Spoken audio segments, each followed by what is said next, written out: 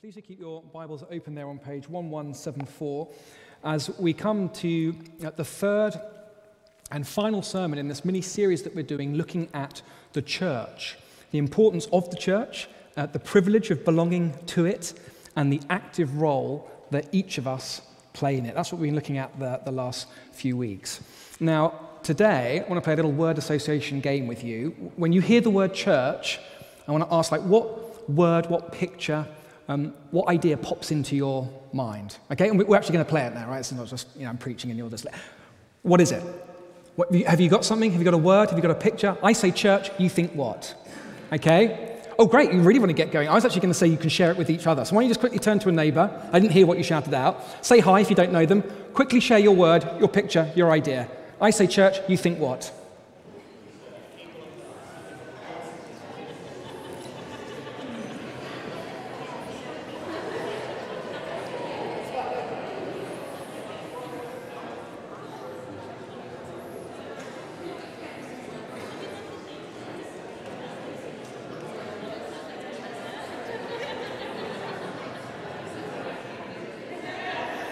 Okay, let me draw us back together. Love to hear what you all said. Obviously don't have time to go around the whole room. Heard some giggling and laughter in the front row here, so I'm not sure what they said when you think of church. I imagine some of you would have said, well, I think of church, I think of the people, I think of the gathering, I think of this building, I think of, in Spa St. James, if you're a member here. Others of you may know that we're doing a sermon series in the church right now on the body, the family, the temple. Maybe you said that to each other. Although I'd be interested to know what part of the metaphor you were thinking of when you said that. Others of you might be thinking about what we do at church, the singing, the preaching, the fellowship, Sundays, Wednesdays. Did any of you say God? Or anything to do with God? Okay. 1, 2, me. By the way, if you didn't, it's not I'm trying to make you feel bad or anything like that, not on the slightest. It's to make the observation that instinctively when we think of church, we think on the horizontal level and how we relate to each other. But what we've been seeing in this sermon series is the importance of seeing first and foremost how God relates to us. We're a body. Well, who's the head? Christ. Oh, we've got to keep connected to him. The church is a family. Yeah, we want to love one, but God is our Father, who has sent the Spirit of his Son into our hearts so we cry, Abba, Father. Got to start with God, with the body, with the family, and with the temple. First and foremost, we think, what's it saying about God, how he relates to us? And out of those three metaphors, body, family, temple, I wonder if the temple, this is going to be the hardest one for us to get our hearts and minds around. Most people know how a body works, right? How a family works. And we can see how that relates to church. A temple. First of all, we're going to see the rich meaning and significance of the temple, okay, in the whole Bible story. Then we're going to see what that means, this rich meaning and significance of the temple for the church today. And then thirdly, we'll draw out some implications for us here at a church. All right, so that's the way we're going. Okay? A bit more work, but I propose and assure you it is going to be very much worth it. First, let's see the rich meaning and significance of the temple in the whole Bible story. Okay, we're really going to go from Genesis to Revelation in under 5 minutes, okay? Seatbelts all securely fastened? Here we go. Genesis 3, verse 8, first book of the Bible. Then the man and his wife heard the sound of the Lord God as he was walking in the garden in the cool of the day. Here is paradise. Here is life as it is meant to be. Here is God dwelling with his people in a special place in the Garden of Eden. And there's intimacy, and there's close connection, and there's relationship with God. The very relationship we were made for. It all goes horribly wrong. Adam and Eve try and go it alone. They are banished from the Garden of Eden. God's presence is lost. But God still longs to dwell with his people. We're going forward now. Exodus 40, verses 34 to 35. Then the cloud covered the tent of meeting, and the glory of the Lord filled the tabernacle. Moses could not enter the tent of the meeting because the cloud had settled on it, and the glory of the Lord filled the tabernacle. Moses could not enter because God is holy and humanity is sinful. And yet God still longs to dwell with his people. The word tabernacle in the Hebrew literally means dwelling. God still longs to dwell amongst his people and guide them and bless them and lead them into the promised land and the city of Jerusalem. And then we read in 1 Kings 8, verses 10 to 12, we're speeding up, you'll be pleased to know, when the priests withdrew from the holy place, the cloud filled the temple of the Lord. And the priests could not perform their service because of the cloud, for the glory of the Lord filled his temple. What is the meaning of the temple in the Bible story? It is the place where God's presence dwells. But more disaster, because God's people are unfaithful again. They go after other gods that are no gods at all, and the exile happens, and the temple is destroyed, and the second temple's not half as good as the first temple. But then, 500 years later, what does God do? He sends his Son, which John's Gospel says, the Word made flesh and dwelt, tabernacled amongst us. So we could see God, so you could touch God if you were there. We've seen his glory, the glory of the one and only Son from the Father, full of grace and truth. Jesus says of himself, destroy this temple, and in 3 days, I'll bring it back again. Which is exactly what Jesus does. As he is rejected, he is killed. I mean, what is it about human sin? The desperation to get away from God's presence. God comes to earth. Kill him. Jesus rises from the dead, sends his Spirit on the church, so that Ephesians 2, our passage today, we are now a holy temple in the Lord, built together to become a dwelling in which God lives by his Spirit. But that's not the end. Revelation 21, the final book of the Bible. Then I saw a new heaven and a new earth, and I heard a loud voice from the throne saying, look, God's dwelling place is now among the people, and he will dwell with them. Eden restored, paradise restored, but better than Genesis, because this is perfect forever, no sin ever again. Now, well done if you've kept going with that. That's a whistle-stop tour of the Bible, through the idea of temple. Do you see what the richness, meaning and significance of the temple in the Bible story, the original intention of creation, God dwelling with his people in a garden temple. The distinguishing mark of God's people in the Old Covenant, God dwelling with his people in a physical temple, the actual means of redemption. God dwelling with humanity in Christ, the perfect temple.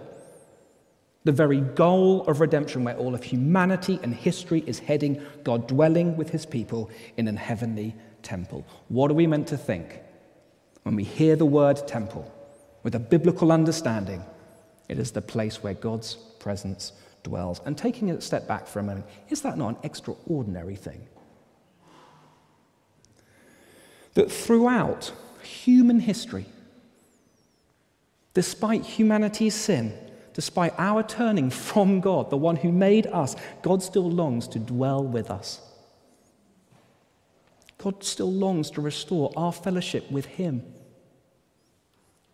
God gives us these connection points within human history where heaven meets earth. Where God was dwelling in the tabernacle, in the temple, in Christ, in the church.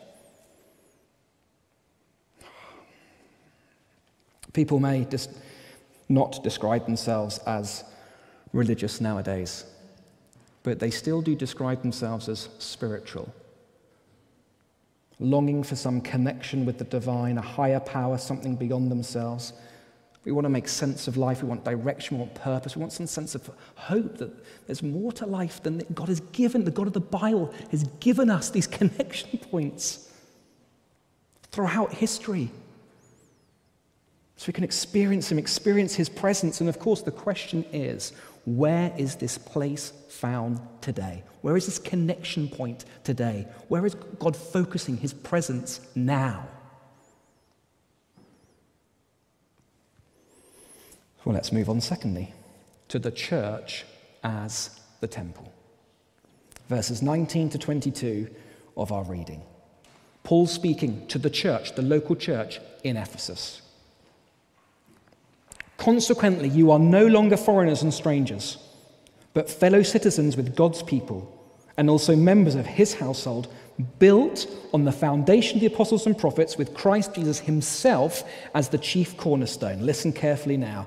In him, the whole building is joined together and rises to become a holy temple in the Lord. And in him, you too are being built together to become a dwelling in which God lives by his Spirit. In other words, where is the connection point now between heaven and earth? Where is the special place, the focused place where God's presence dwells? It is in the church. It is in us. As we gather together as God's people each week, as any local church across the world gathers together in Christ. God's presence, God dwelling with us. Think of everything we've just seen about God's glory filling the temple in the Old Testament. God dwelling amongst his people, the blessing, the flourishing, the intimacy, his presence. At your right hand, the psalmist says, are pleasures forevermore. And he's here. He's with us right now by his Spirit as we gather together as the Lord's people.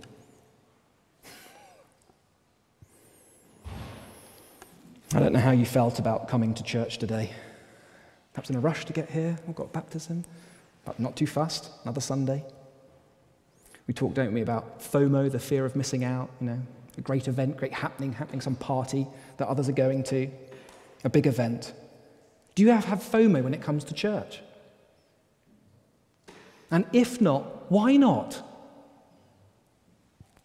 Because if you miss out on church and don't show up, we're missing out on meeting with God himself.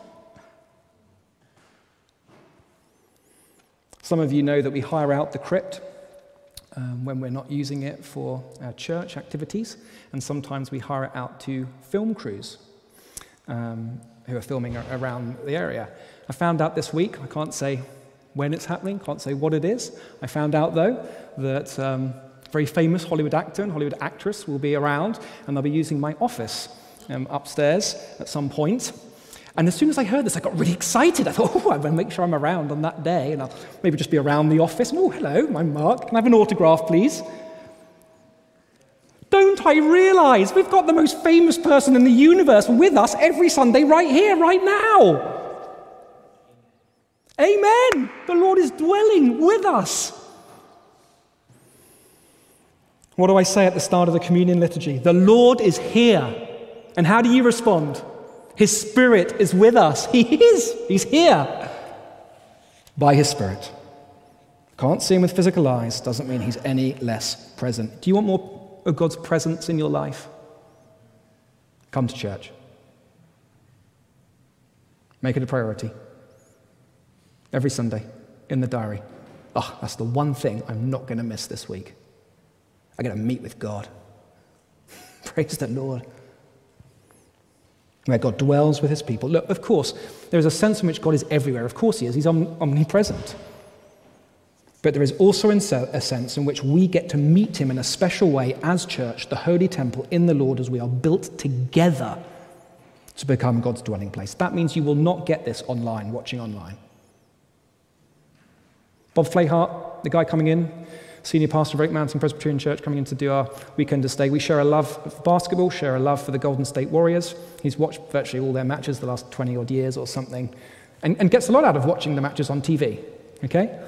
This past week in the playoffs, one of his mates took him to watch it live in person. It was on his bucket list. It's like a lifetime dream to watch the Golden State Warriors. And he said the difference actually being there in the presence of the players, the intimacy, the intensity, the deeper experience.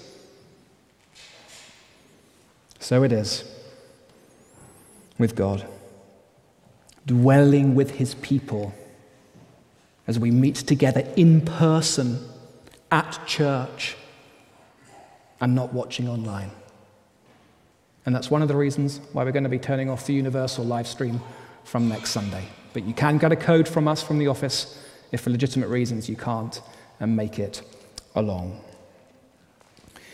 This presence we're talking about, God dwelling with, it's different as well to our own personal walk with the Lord. Some of you might say, but hang on a sec, Mark, doesn't the Apostle Paul say in 1 Corinthians 6 that our individual bodies are temples of the Holy Spirit? And so we have God's presence anyway, already, all the time. Yes, you do.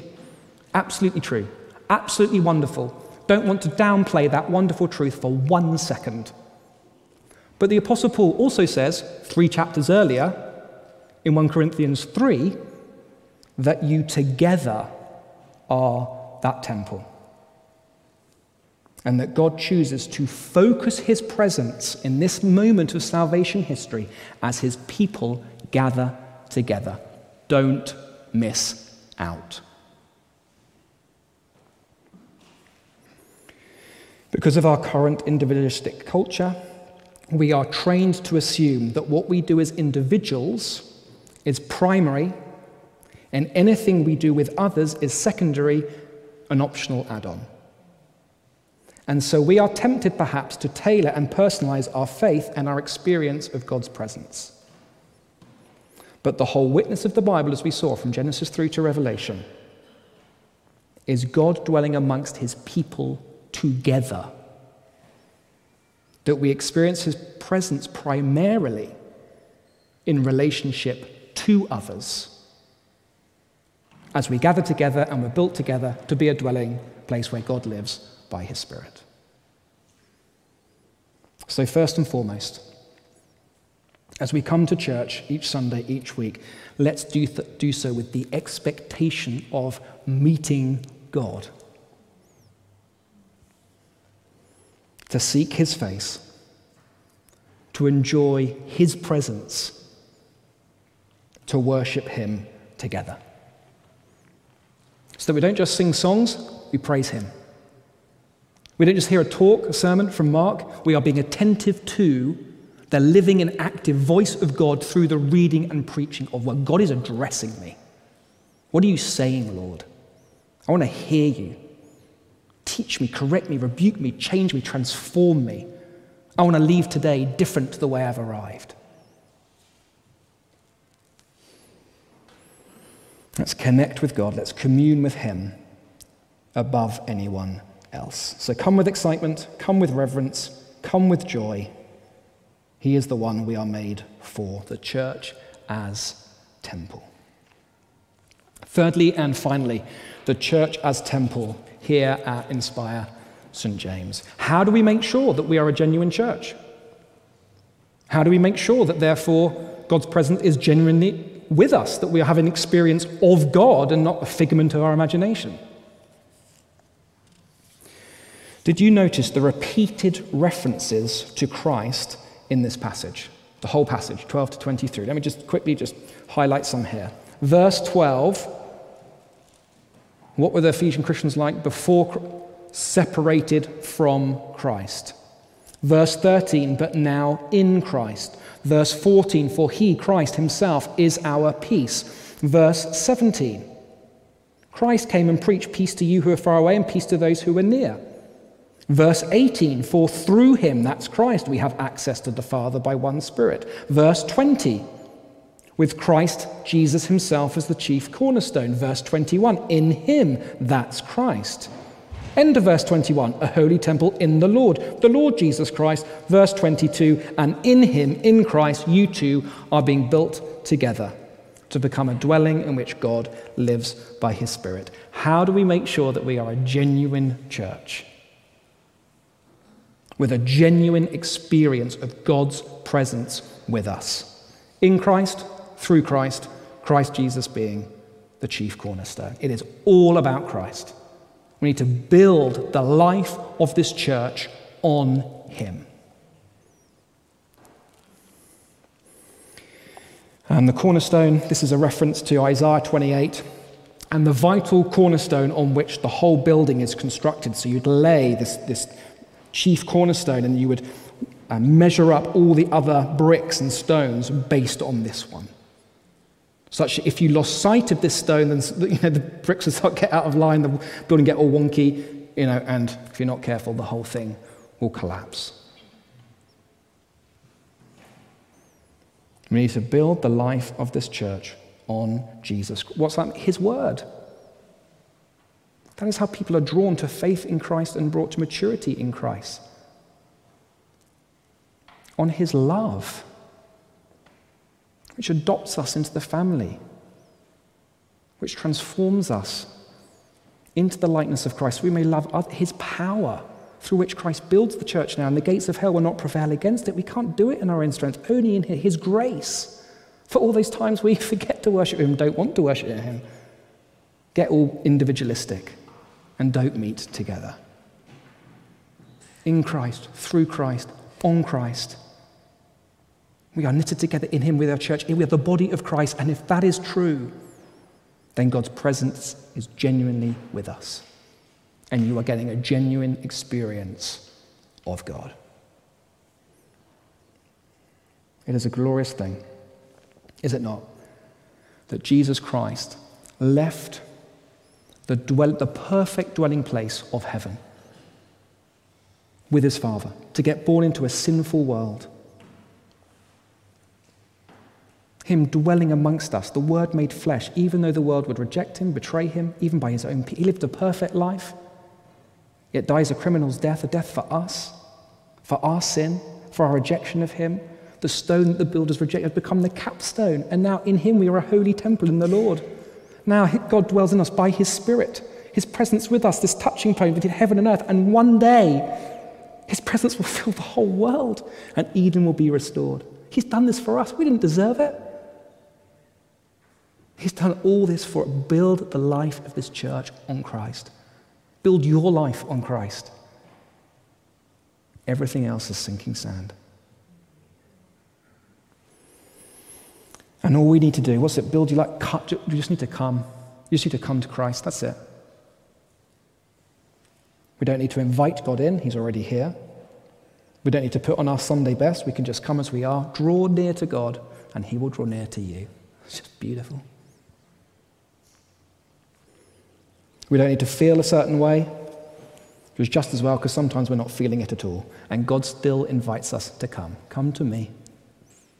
Receive me. Hear my voice. Praise me. Worship me.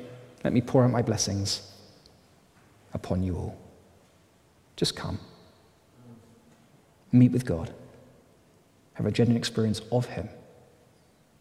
At his right hand are pleasures forevermore. And the more we do that, the more we're building our life on Christ, the more we're building on his word, his love, his grace, his power, the more we're having this more genuine experience of God. You know what? In 1 Corinthians 14, what Paul says about guests coming into the church?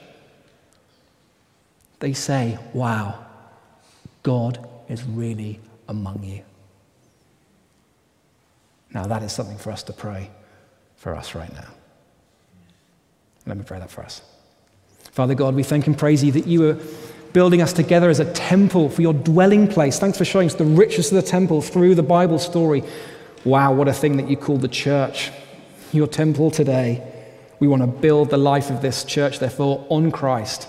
We want to be committed to him. We want to be committed to coming on Sundays. We want to be committed to meet with you. Teach us more of Christ's word. Help us to know more of his love, his power, his grace at work in our hearts and our lives. That people may come along and say, wow, God is really among you. And we want your presence, Lord, in us and through us, to our friendships, our families, our neighborhoods, our communities, this city, the whole UK. We ask it now in Jesus' name. Amen.